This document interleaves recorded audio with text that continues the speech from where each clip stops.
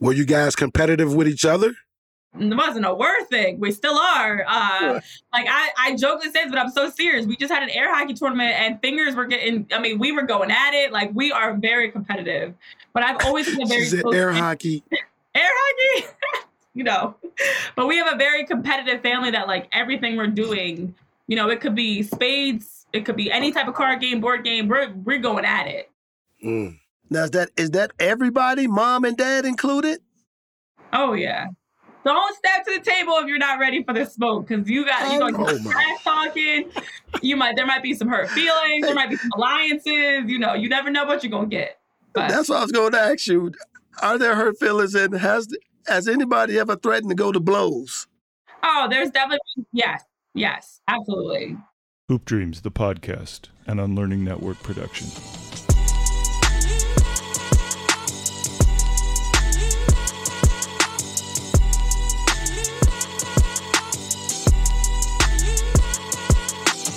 Agee, the woman joining us today, 3-time All-American soccer player at LaSalle University, where she led the team to 4. I ain't say 1.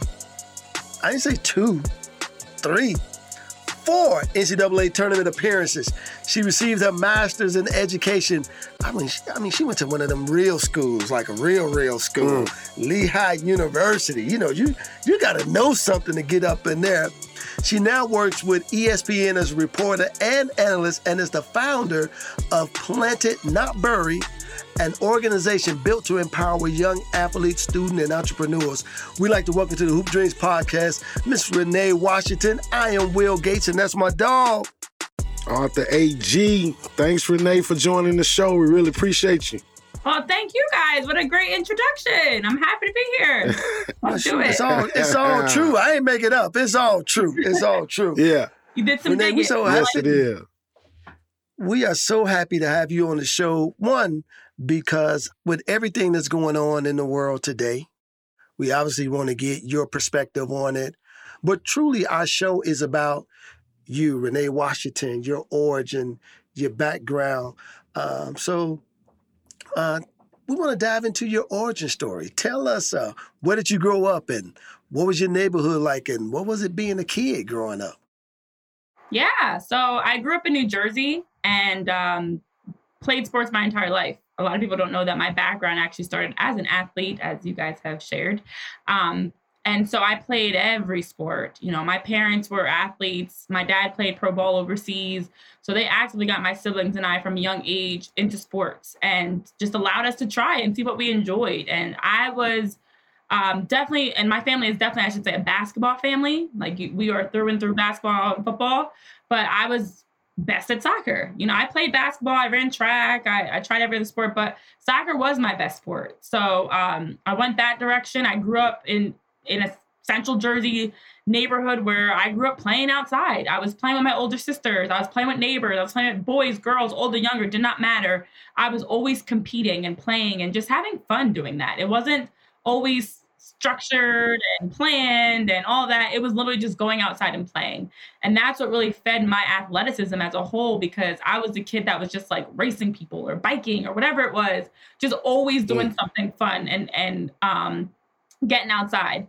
So I feel like because of that, it really helped me as I was just progressing through my career, because I was internally motivated. It wasn't my parents saying, go outside and get better. Go out. Of course, there were times to be like, look, Renee, you need to go work on this. Your first touch is off. Your shot is off, whatever. But for the most part, it was me. I was the one that was really the driving force behind my career.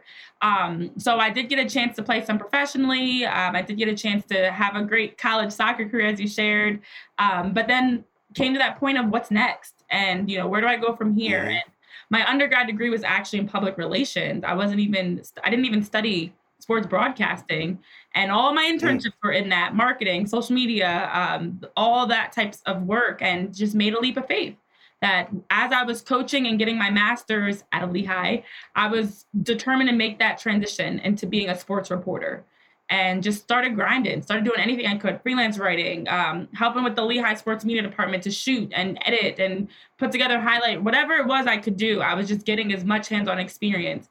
And since then, I've been fortunate to work in every sport at either the professional or college level. I've done everything from sideline reporting to color and play-by-play to writing, radio work, TV, digital, and just learning and getting, just being a sponge to take it all in. So now being able to work in all these different sports, I've loved it. I love the versatility. I love the excitement that comes with it. But it's also only been 6 years since I made this first leap of faith into broadcasting. So excited to see how this continues to grow, for sure. Well, Renee, when you say you come from an athletic family, give us the lowdown on that. How many brothers and sisters? Who played what? Yeah. So there were 4 of us for my siblings, my 2 older sisters and my younger brother. We all played basketball. We all played AAU. We all played travel. We all played school ball. And then for soccer, my brother actually did not play soccer, but my sisters and I played soccer and ran track. And so I played on like the club team for travel soccer, school teams. I played on the state team, the regional team that we have in soccer. And then my sisters both played college sports as well. So one played basketball, one played soccer. My brother did not play in college, but did play all the way through high school. And then honestly, outside of that, even my extended family, like I have family that's played and ran track, played in the NFL, played in all different levels of a variety of different sports. So like when I talk sports family, I mean, like we rarely get together. First of all, sports are always on TV around my family. That was like growing up, that was our like dinner. All of our family get together and stuff was like us sitting around the TV or going to games, going to Sixers games, going to see the Eagles play, whoever, and just always being around sports. And even if it's cards, board games, whatever, we are just always competitive and competing, even to this day. Hey, Renee, give us this term because I've always heard it from every East Coast girl. What's that Jersey girl mean? The Jersey girl? Yeah, I'm a Jersey girl. I hear Wendy Williams say it. I hear a few, them East Coast women is, man, I could do just what you could do. What? Let's get it. Yeah, well, because Jersey girls were built different. We get a lot of heat because of the fact that we're not New York. We're not. No. Like we get a little bit of everything in us. We got some New Yorkers, some Philly, some DC. Like we got it all mixed in there. But we're also the type of, we're not going to back down. That's why a lot of really good athletes come through Jersey, and good big name like rappers like Queen Latifah, like people over the years that have come through Jersey that we can claim they fully grew up in Jersey, that had that like extra backbone and like oomph where we're not going to back down from things. So it's crazy because that's a big part one of my favorite singers, Whitney Houston. Some of the great Jersey girl. We produce a lot of great talent. Shout out to the Queen Latifah. Yes. Shout out. Well, it's funny. You're so competitive. Then it's interesting with that competitive nature. How did you pick soccer over the other sports? Right. Oh, because I was much better at soccer. So I was leading goal scorer, leading assists. Soccer was the sport that was that came easy to me in that sense. That was like easier, I should say. It was a sport that I had a lot more opportunity in also. Like I mentioned, I played on the state team. So that's the top players of everybody in the state. The regional team, that's leading up to I never made the national team, but that's what I was working towards, So a lot of players, even that still play to this day in the NWSL and the MLS, I grew up playing with. So when opportunities came in the recruiting process, I was getting recruited for basketball also, but I had way more offers and opportunities in soccer. And I didn't come from a family. We were very close, but we weren't rich. We needed a scholarship. There were 4 of us going through the process. And my parents could not afford to pay for us to go to college, especially with us being so close in age that 3 of us were in college at the same time. It's not cheap. So, because of that, I knew that I needed a scholarship, but also I knew that I wanted to go somewhere I could play. I didn't want to go somewhere I could just sit for 4 years. And soccer definitely gave me the biggest opportunity as I was getting recruited by schools like UConn and Georgetown and LaSalle and, bigger name schools that I knew that was the direction I had to go. So yeah, as a competitor, I was definitely not picking a sport that I was not as talented in, because I wanted to be somewhere where I was successful. And I was the player that it's growing up, people were like, watch out for Renee. It wasn't even like, it was watch out for number 3. And then as I got older, watch out for Renee, guard Renee, get Renee. So I just love the excitement around it, and being able to be a part of so many. Clearly, that is the case. Yeah. Clearly, that is the case because you went to Pennington Prep High School, played soccer there. Hey, Agee, let me just run off some of these amazing accomplishments. From 2006 to 2009, you won the Prep A State Championship. Agee, not one year, but every year. Every year. In 2018, your team had 18 wins. Get this, 0 losses. Number one in the nation. And you personally, you were all Prep first team 3 years running. Tell us about those experiences and how crazy was that high school run for you? And did you pick Penalty specifically for their soccer program, or was it just the neighborhood school? Okay, so there was a prep school. So no, we had players and it was a boarding school too. So we did have players that weren't just local. And obviously as a prep school, they don't openly call it recruiting, but there's a level of recruitment there. But being a part of Pennington, and you really did your research, I love it. Being a part of Pennington's success with soccer, my older sisters, who are 3 years older than me, they're twins, were actually part of like the change for the team, where like when they started to when they graduated, the team really took off. So then when I was coming in, it was like a no-brainer that was the school I was going to go to and everything. And then my group took it the next step. As you talk about that 2008 team that was undefeated and ranked number 1 in the country, didn't lose a single game and won all of the titles. We just won whatever we could. But just being in that environment really helped mold me, because it was the first time I was outside. You talk about the neighborhood kids. That was the first time I was really getting exposed to players outside of my neighborhood. So as I grew, my bubble grew. I went from rec soccer when I was like 6, 7 years old and playing with just Ewing Township players, to then travel soccer, to then the state team and regional team and high school team, where I was now playing with some of the best players in the country. So as a high schooler to get that, and as you guys know, high school sports are not always competitive. There's a lot of high school teams out here where they have players on the field that can't walk and chew gum. And so for my team to have practices and games where it was we're playing against players that are going on to play on the national team professionally, play at UNC and Duke and all these big name schools. And that's every day, so it was just next level for sure. And there's basketball programs that it reminds me of too, but it mirrored that, where like we were a top team in the country, where we were getting the best players that were 4 or 5 star recruits coming out of high school. So that just, for me, raised my bar, that I was someone that was now, able to see what else is out there.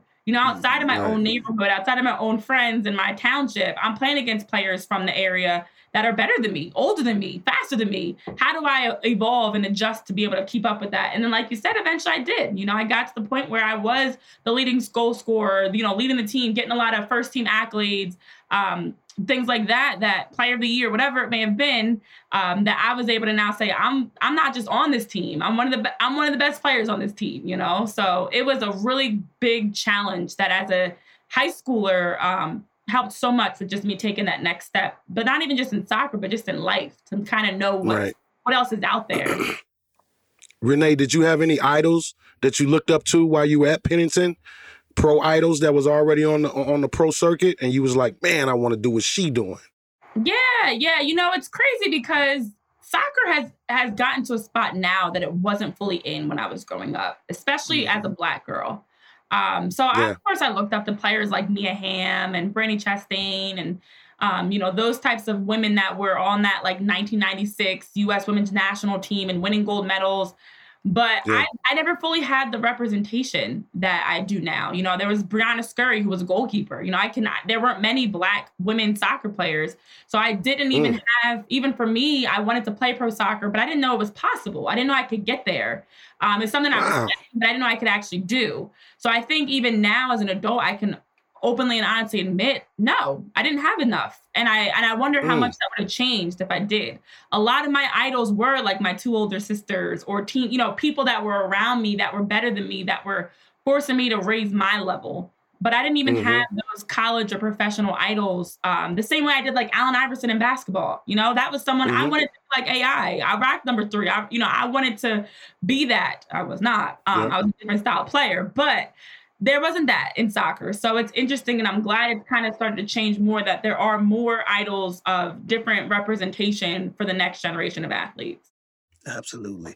And really just in sports in general. I mean, particularly when it comes to women's sports. I mean, it has been a huge movement. And we're going to talk a little bit more about that too. But I want to ask you, just keeping it where we at too. So you finished Top Dog. Agee, she doing it. And now the recruiting process. How early did you commit, and how did you end up at LaSalle? Yeah, well, times were different back then. You know, recruiting wasn't as fast. Now kids are getting recruited in middle school, you know, between social media and just all the access that gives, and even like being able to have more videos of yourself, like highlight videos and stuff. The process is moving way faster. And I've been on the other side of the process when I was coaching at Lehigh and even saw it firsthand then. So I didn't actually commit until the fall of my senior year, but my parents urged me and encouraged me not to rush. And I'm glad I didn't, because LaSalle was kind of like my in the middle of the pack school. Like, it was a school that I wasn't actively as interested in. You know, it wasn't my top 3.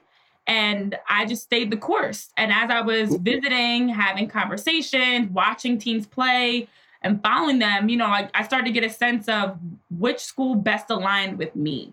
And LaSalle wasn't the most talented of the schools that I was looking at.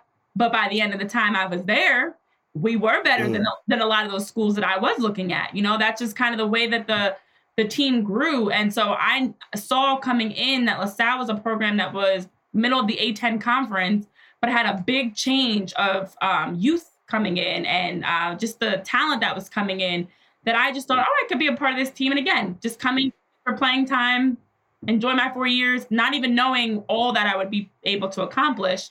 But it was the school that really fit best for me and checked the most boxes. Not the school that a lot of kids tend to do that was the flashiest. It wasn't. It's a small school in Philadelphia. But it had what I needed, and it had what I wanted out of my own experience. So I'm interested in knowing those other top 3 or 4 schools that was interested in you, but you wasn't interested in them.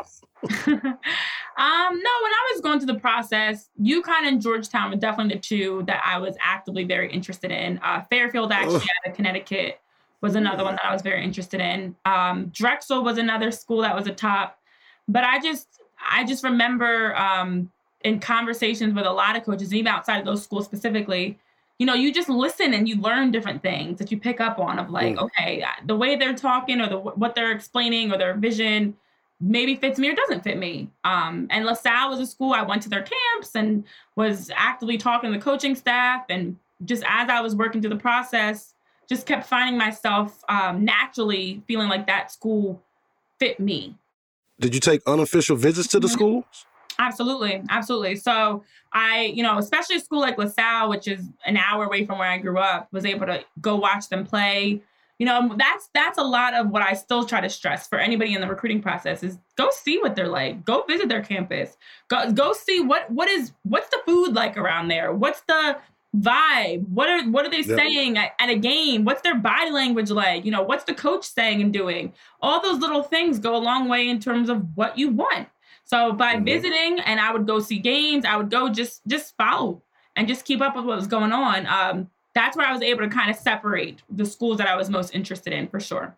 Because conversations are one thing, they could schmooze you. But what happens when you're kind of off and they don't really know you're there or whatever, you kind of catch them in their natural state, I guess you can call it. Then what are they like, you know? Well, speaking of smooshing, though, your smooshing was well worth it. I mean, since I'm throwing all these stats out there, let me give you some more. Because Agee, I mean, she's at LaSalle, killing it. How about this? She had, you know, pretty okay time at LaSalle. You know, she was the A-10 Rookie of the Year. You know, 2011. No, I should have been actually. I got robbed. I was on the all-rookie team though. I'm giving you. But you made the all-rookie team. You made the all-rookie team. Yeah. Yeah. I was not Rookie of the Year. I got robbed of that. But it's right. That's what I said. You were the A-10 all-rookie team. Yeah, 2011. You were. Get this. the women's soccer All-American, and you made an NCAA tournament appearance. Get this, every year. Now, she just told us they weren't the best school, but they sure got pretty good when somebody got there. I mean, I'm just saying, what made those teams you played on so good? Yeah, it was really like lightning in a bottle. It was a great mix of other teammates that were also just as competitive. I've always been kind of like an under the radar underdog in that sense. Looking back, it's like, wow, you had all these great accolades, but coming through it was not someone that was actually given the credit I thought I deserved, to be honest. Again, I'm a Black girl in soccer that my dad coached me in club, and he didn't play soccer, and I didn't have the same background or the same look as some other players. So LaSalle was actually a team full of those types of players, where we were all like players that weren't given the kudos and the accolades that we deserved. And we were undervalued in that sense and slipped through the recruiting process. And players that got to college and were playing their best, not the opposite, not those players that peaked in high school. So it was just a really competitive group that was really always out to prove something. And that hunger is different when you're going into games and there's no pressure on you.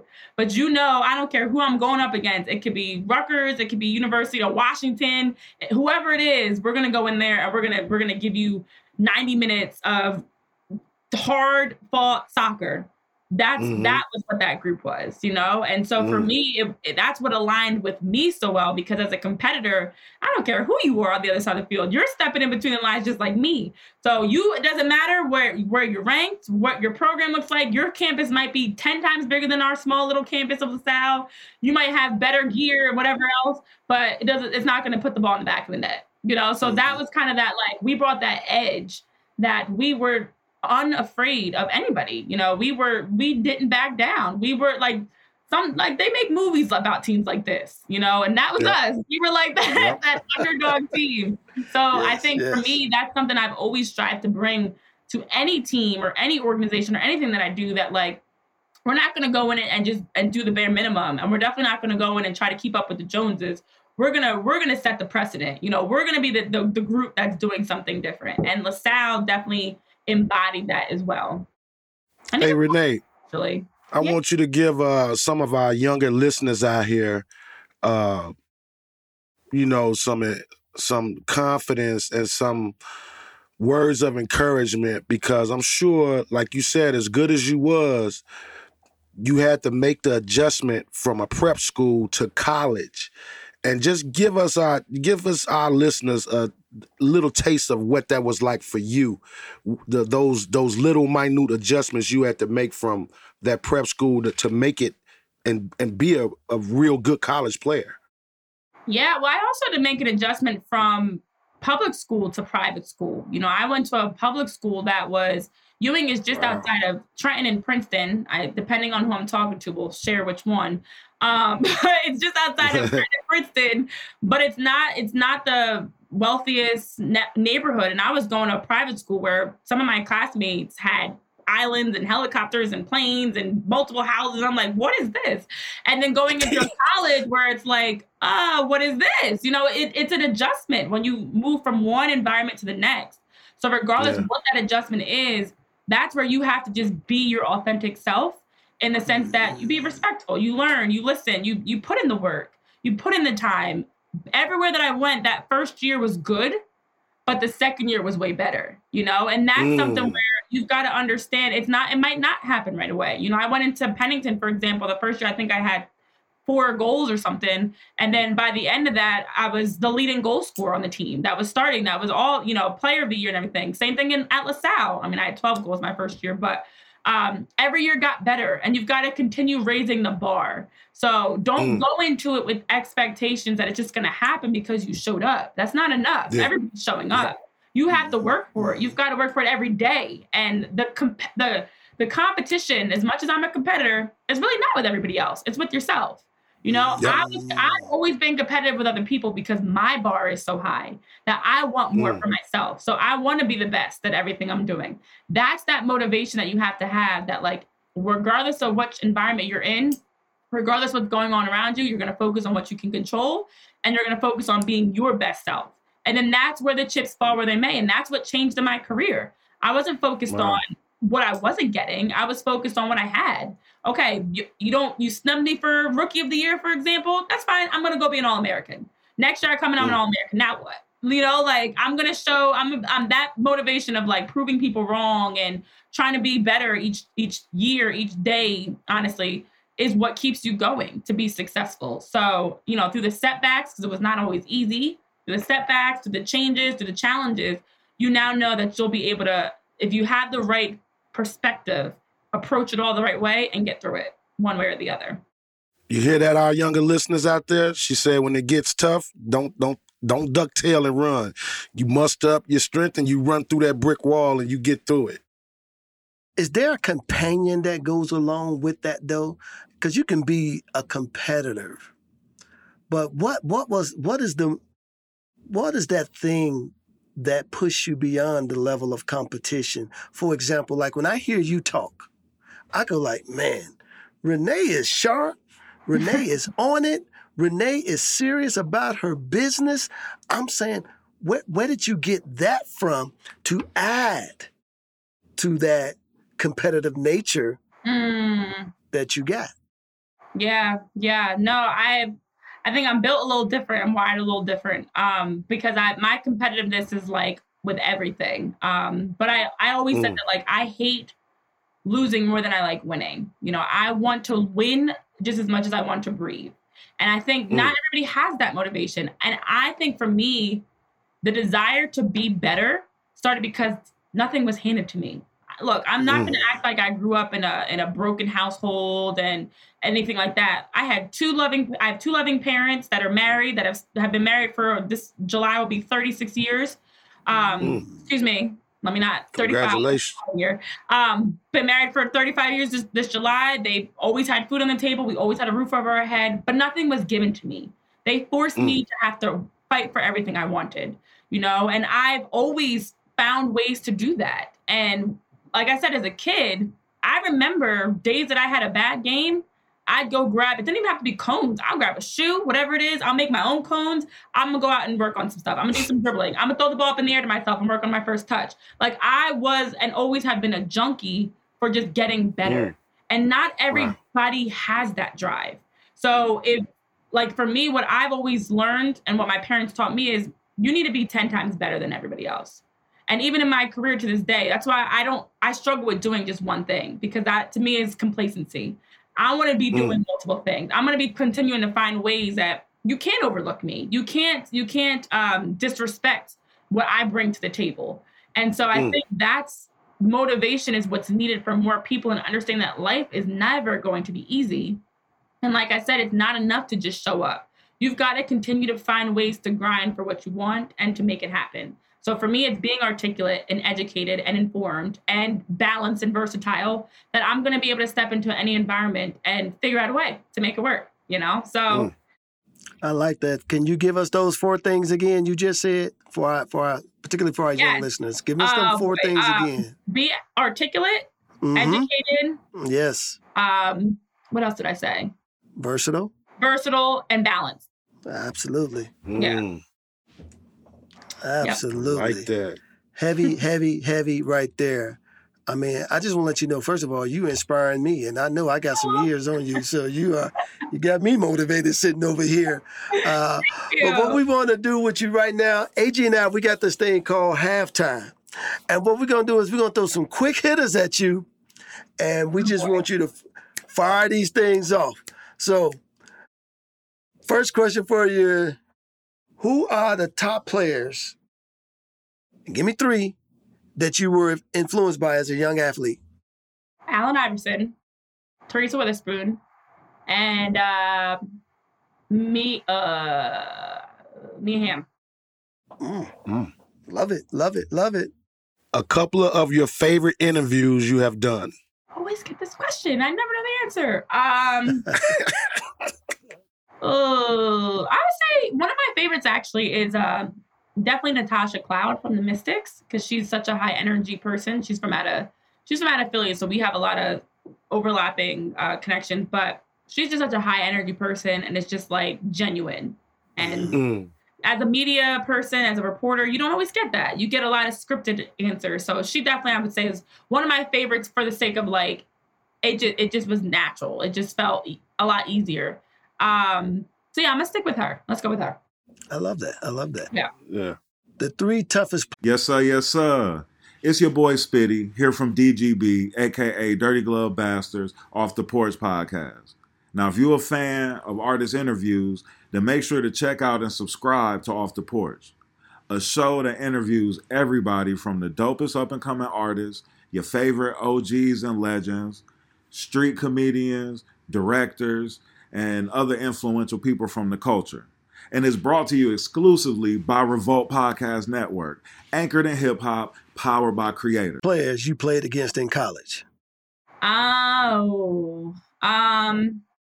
O'Brien. She actually, I don't think she plays with the women's national team anymore. From UVA. I played against Becca, what was her last name? Weiner? No, not Weiner. Becca, what's her last name? Oh my gosh. I had this one, I can't think of her last name for the life of me now, but she went to University of Richmond and we played against each other. And she actually is one that got Rookie of the Year. So we were all 4 years against each other in the conference. And then, so she was tough for a different reason. And then I would say my friend Colleen Williams, actually, because she also was in our conference. So we had to play her a lot. And she was a year older than me. And she was another one that was getting a lot, like we were competing for a lot of those scoring accolades and things. And whenever we played each other, it was our teams, it was a fight. Dayton versus LaSalle was a fight. So I would say those 3 for sure. Got you. All right, check this one out. Which broadcasters do you look up to? And I was going to say model your style after, but you a Jersey girl. You ain't modeling your style after nobody. So I'm going to just break it down. Which broadcasters do you look up to, male or female? Yeah, because I do pull things from everybody. So I do like Carrie Champion. Of course, she was one of the ones that when I was first getting started in broadcasting, she was still a First Take at the time. So I just remember being like, I want to be like that. David Aldridge, who's actually a good friend of mine, is someone that I definitely look up to. And I love the versatility that Doris Burke brings. Because she actually won her, there's a few, her, Lisa Salters, that showed me that like I can too also cover multiple sports or multiple levels, college, pro. So yeah, for different reasons, I would say those are some of the ones. You better watch out for Doris. Doris might try to suit it up on you and say, let's hit the court. Doris don't be playing. Right. And I got one final quick hitter for you. What is in Renee's Washington MP3 player right now? What you listening to? Well, there's some new music that just came out. I'm a big Beyonce fan, so. All right. Definitely. Beyonce? Oh, yeah. Who else you rocking? I like Drake, and of course he just dropped Honestly Nevermind. So I've been learning those songs. And I'm an old school, like classic music. So I like my like R&B, like 90s, 80s types of music that... you can't say that and don't give us no names. If you're going to jump in the 90s, you're going to have to throw some names out there at us. That's our era, baby. Yeah, if you're going to do that, you're going to bring it back home. Come on with it. Look, like we talked about Whitney. I love me some nice, old, like classic timeless music that never gets old. I can listen to it any time of day. It's a vibe. Like it's, yeah. So that's give me one name though. Give me one name. One? Yeah, if you got one classic 90s. Like if I had to pick one. Yes. It depends on what we're going for. Are we going for if we're going old school, are we going like a New Edition Boys to Men type of slowing it down? Are we going more leave it right there. Early Mariah Carey? Are we going a little faster here with yeah. Tony Tone? Like, I don't know where we're going, what direction we're going here, but all of it. Honestly, I grew up on that music. My parents' music was also a big thing in our house. You know, the best cookouts and get-togethers and holidays, there's music playing in the background, whether it's Temptations' Christmas album, like whatever it is, you know, we were listening to it. Agee, can you imagine growing up in their household? They waking up in the morning to see who's going to be first downstairs. I mean, can you? Right. You know, you know what I'm saying? No one was Like, last, no one was first. It was definitely- I mean, Is one piece of bacon left? Who gonna get it? Well, Let's go. who armed long enough? Who closest to the That's right. stove? that's right. I'm not gonna lie. It's funny because I always get asked questions about like role models and inspiration and who helped me get to where I am today. And my family is very close. My immediate family and my parents, my siblings, we are very close. And we were like, it's so cheesy, but we were like movie nights, game nights, whatever. Like we just baking things, whatever it was. Women like racing in the pool. We were just always together. And like the family that if one of us is playing, you're going to see all of us. We're all there. We're all supporting. And that still is to this day. I see them all the time, fortunately. And yeah, so we compete about everything, whether it's a karaoke, singing battle, whether we're dancing, like whatever it is, we are just always having fun together. And that's family time is like, especially with social media, I feel like we don't see that as much. You know, a lot of people are just growing up on social media. I'm feeling that big time. Well, I want to thank you for doing halftime with us. And I want to move into this because you had, again, an impeccable high school, college, sports career in general.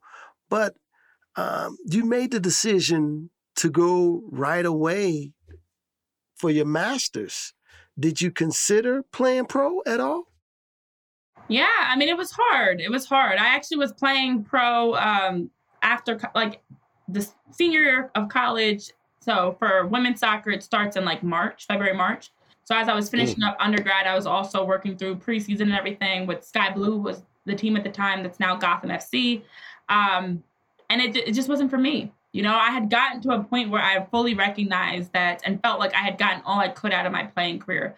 Of course, there were other factors. I had been dealing with injuries. I had been dealing with politics. I was just mentally tired and mentally needed a change. And I wonder how much would have been different had I not been at that point. Like physically, I felt like I could keep playing, but mentally I didn't.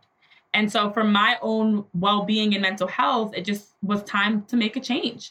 And so I knew as I was going through the NWSL preseason, now granted in 2014 compared to now, women's pro soccer was much further behind. It's definitely advanced now. And I think that may have also, or I know that was also a factor because I was looking at my livelihood as an adult, what was possible, what made most sense for me financially, logistically.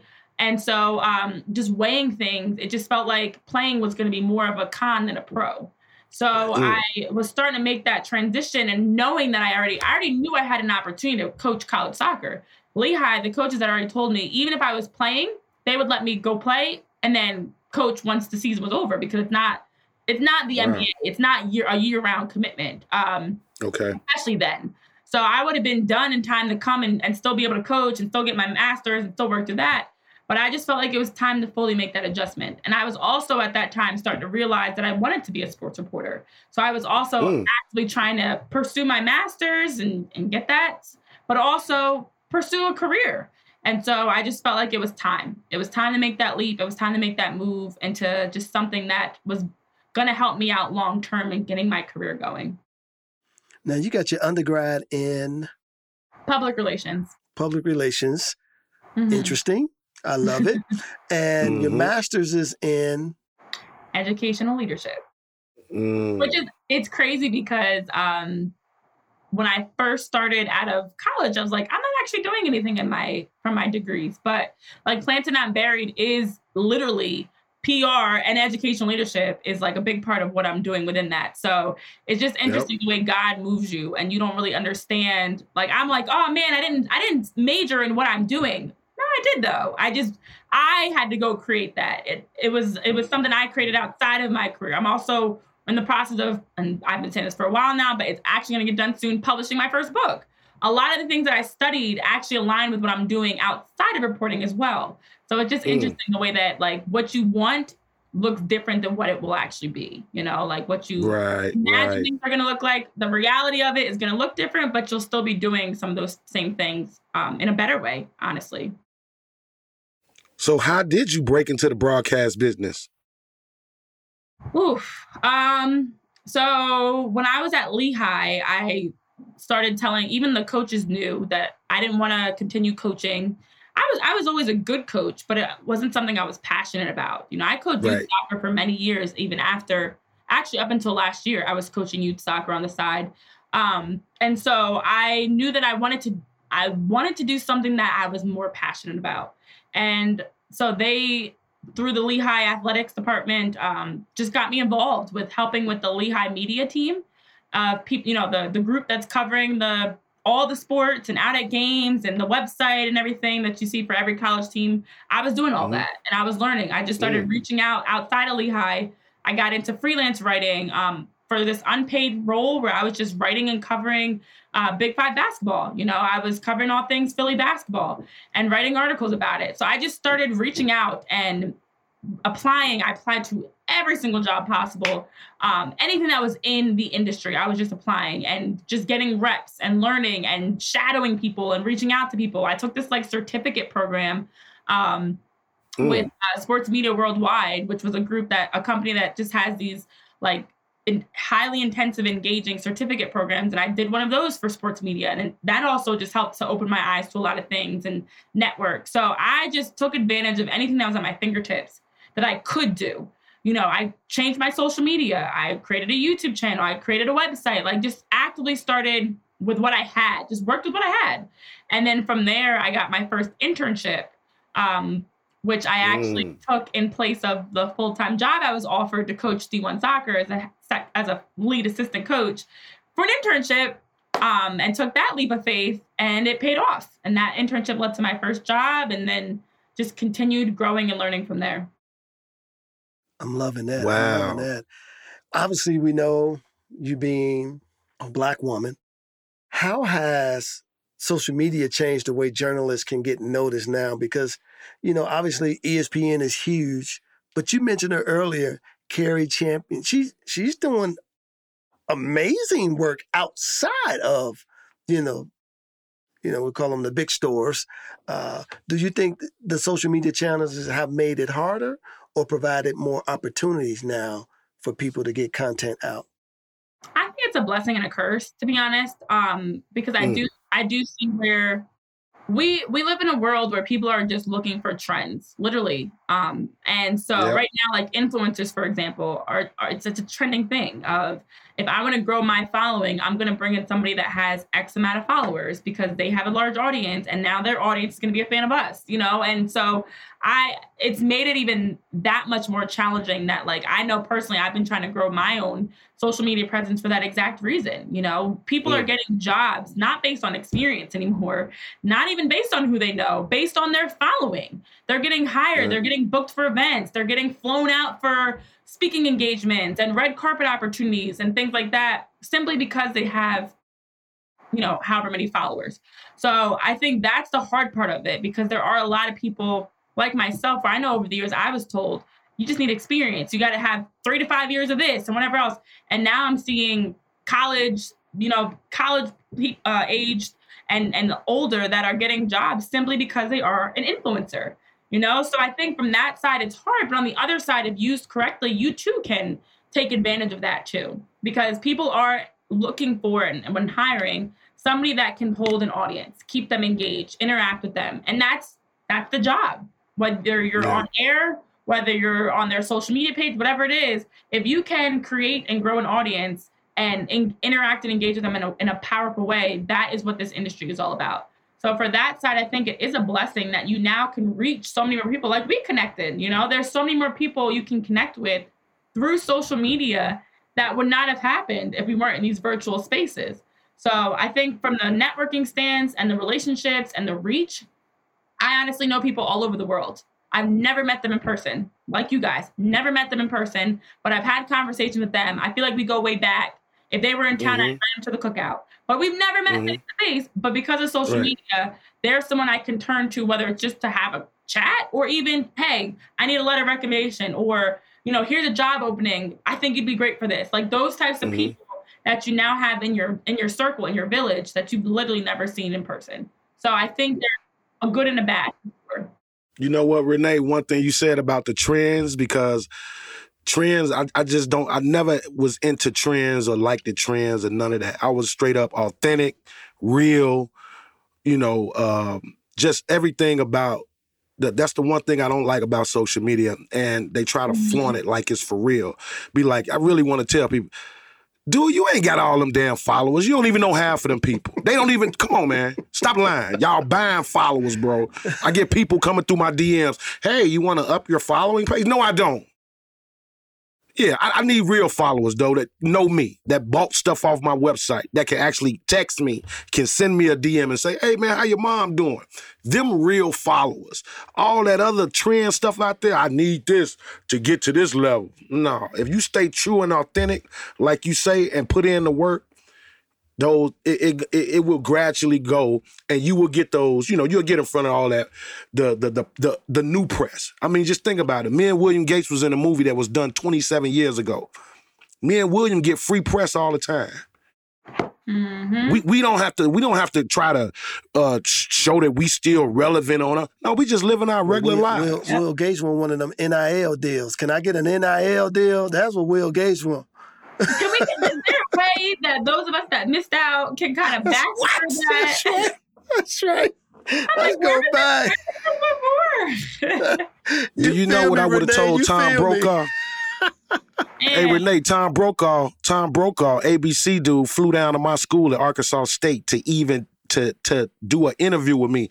I should have charged him $20,000. Yeah. I'm like, dude, I ain't doing no interview with you, man. Put $20,000 into my bank account, bro. They should have grandfathered everybody that got missed. We should have all got an automatic, couple thousand. Something. Something little. Something.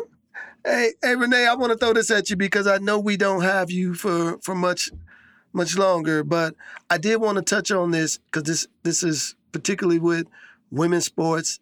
ESPN in particular just did a great thing on Title IX.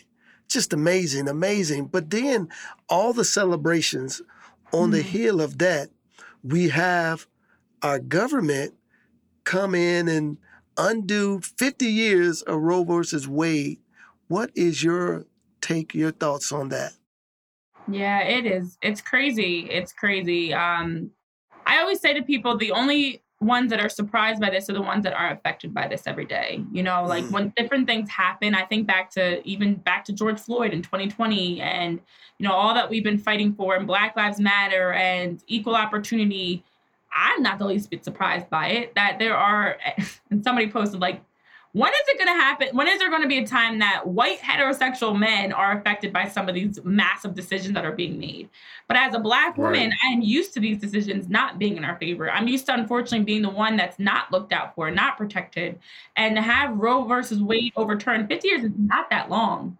That's many people have lived to see that and have now lived to see this. But I think it just is a reminder that we have a lot more work to do. And I think everyone, we're given those slap in the face moments that our government, our world has more work to be done, that we need to continue voting, that you can't just sit back and watch. You have to actively make sure that you're doing your part, whether it's local election or national elections, to do your part. But then also paying attention and keeping up to date with what's going on. Because if you aren't paying attention to history, that's when history can repeat itself. So Roe versus Wade, and I just heard in Pennsylvania, they're talking about possibly also moving to having abortion be illegal as well. And they're moving in the same direction because it's now after it was decided on the federal level, it now has to be decided on the state level. Mm-hmm. So it's still not over, but it's terrible to see the fact that we always take a half step forward and 20 steps back. Here we are finally excited to be celebrating 50 years of Title IX and women getting equal opportunities, and then turn around and then say, oh, but you can't choose what you want to do with your body. You might get some equal opportunities in sports, but you can't choose what you want to do with your body. And it's just painful to see. It's painful. That's what I hate, Renee. That the government, you going, like you said, you made 2 steps forward. Now you going 6 steps back.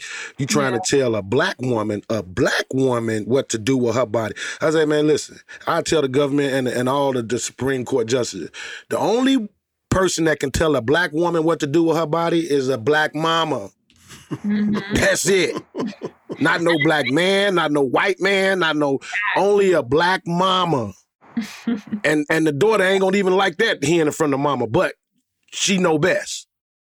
Yeah. And what frustrates me the most about all this is the fact that with all that's going on in our country, that's the pressing matter that has to be focused on. How many school shootings have we seen?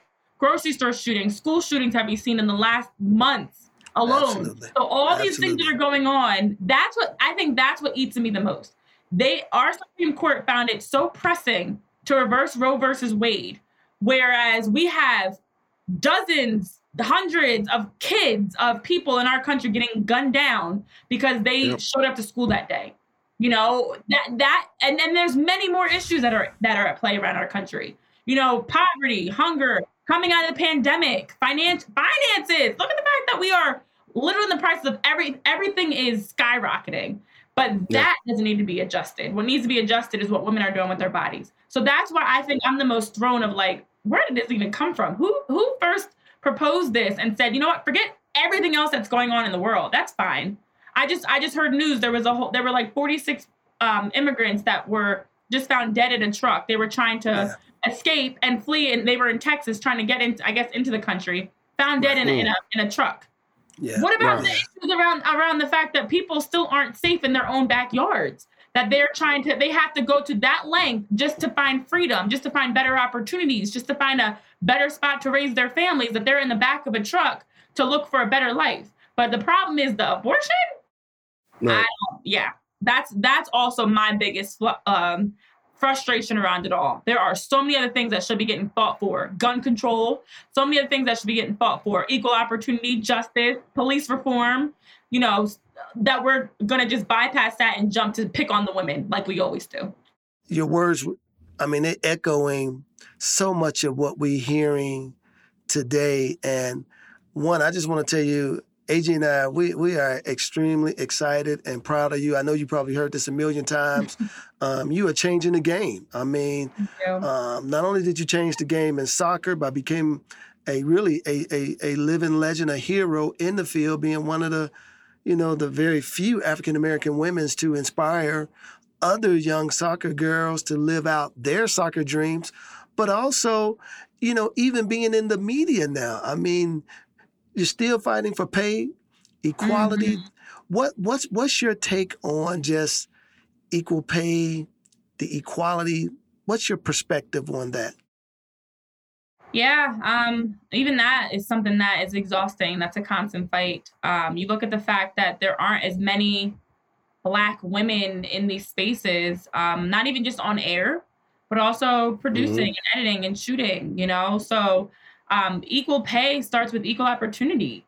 We're not even getting hired for these roles. I think that's one of the more frustrating things that I've seen. And it's not just about me. I see plenty of talented, dark-skinned Black women, or plenty of talented Black women in general, that are not getting these opportunities. And when you turn on your TV and you don't see that, that's frustrating. What message is that sending? And then on top of that, you're turning around and not getting the equal pay that is deserved because of what? Because of your gender?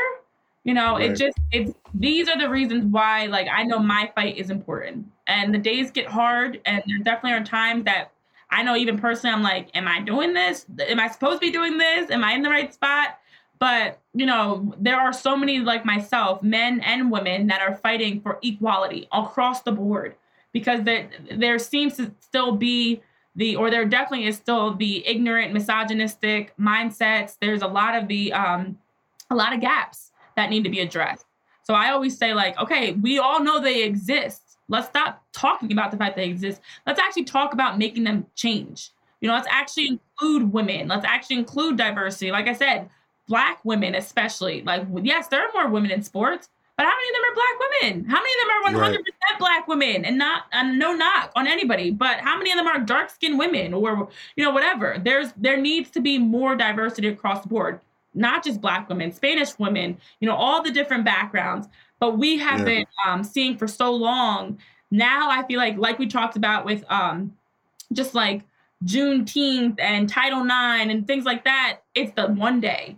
You celebrate it, you post about it, and then the next day, Roe versus Wade gets overturned. And then the next day, we're not, you know, like we can't have it like that. It's got to be consistent. And there's too much fluff of like, look at us, we're doing all the right things, and not actual action to make long-term changes that will make a difference, unfortunately. I have another question, and then my dog is going to ask his final question. My question for you is, I heard you sneak it in there, so I ain't going to let us go without you expounding on it, but talk about some of these other projects you got going on. And I did hear you say book. You kind of slid book in there. I caught it. So what you got going on? Yeah, I mean, it's a lot of exactly as we've been talking about. There's a need for more, and I've always wanted to use my platform to help give back. So that's actually why I founded Planted Not Buried in December of 2020, and that's actually why I've been writing books. Actually, more than one. But just to be able to create something that's bigger than me, that's not me. You know, I think something I found is like my voice and my platform and my pages are one thing, but can I build something that's separate from me, that I'm still behind, but that also can carry on a voice of its own that will still be impactful. So having books and having my own nonprofit and these different spaces that I'm working in just allows me to reach so many other people. And I'm not going to fully change everybody's perspective, but if I can help make a difference in some way, why not? So like right now I'm in the process of launching some self-help books, just kind of using my own experiences to be able to shine a light on different challenges and adversity and how to work through that. Eventually I'd like to tap into some other genres with book writing, but we'll see.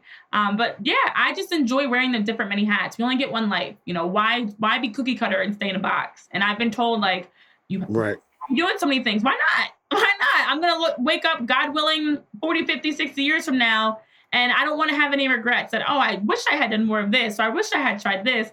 I'm going to try it all. And if I enjoy things and I'm passionate about things like writing, I'm going to tap into that now. You know, while I don't have kids, I'm not married, now's the time to do it.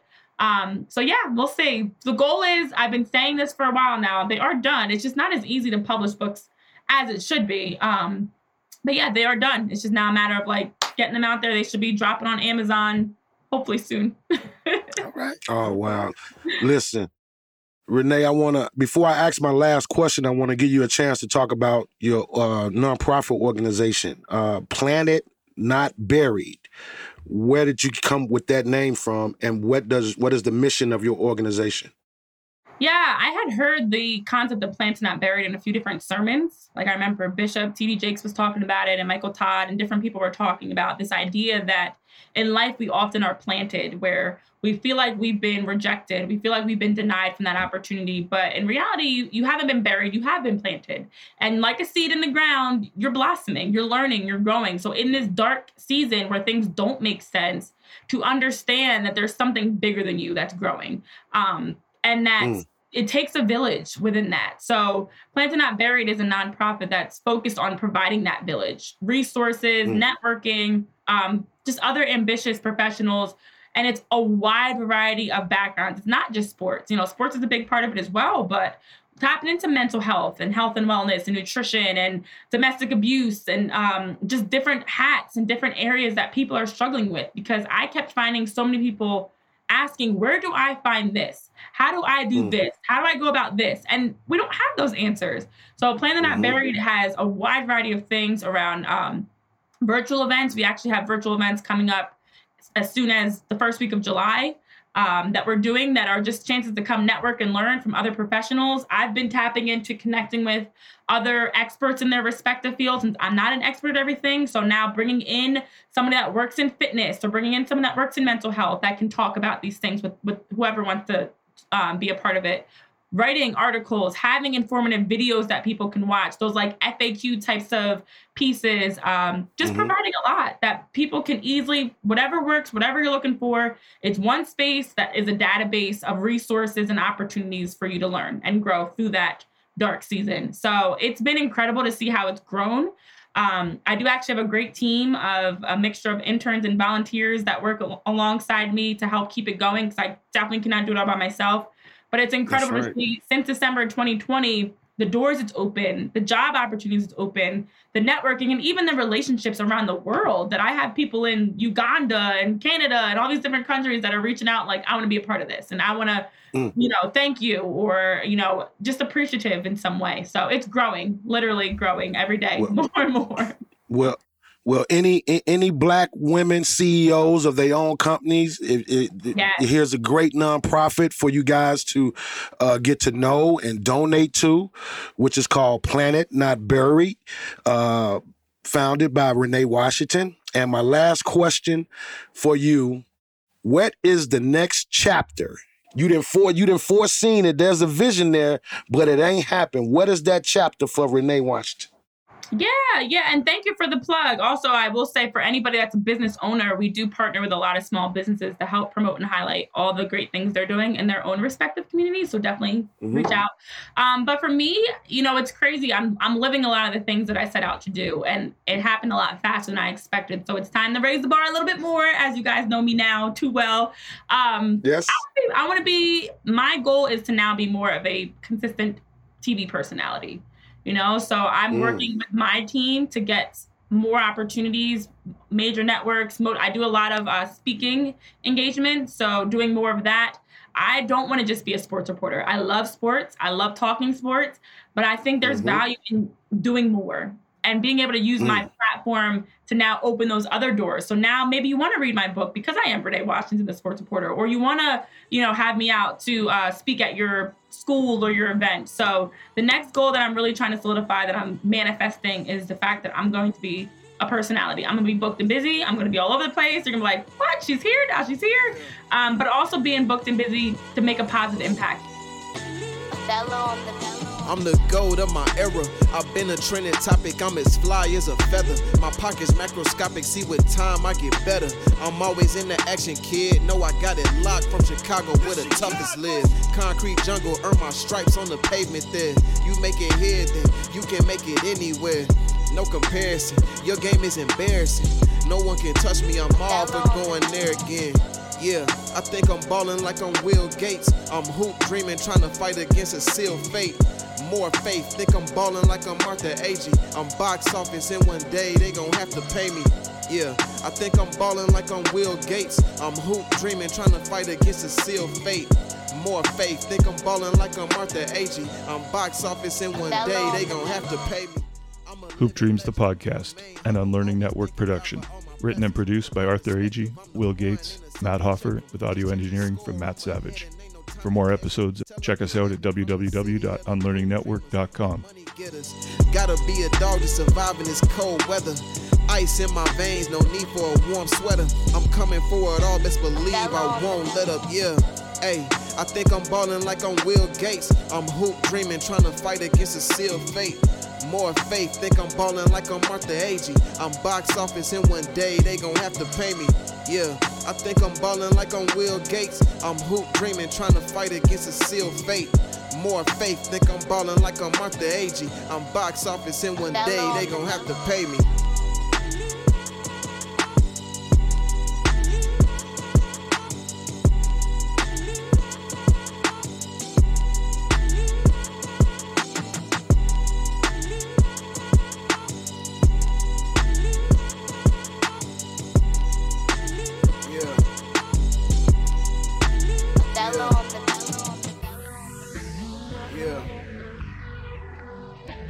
Yeah.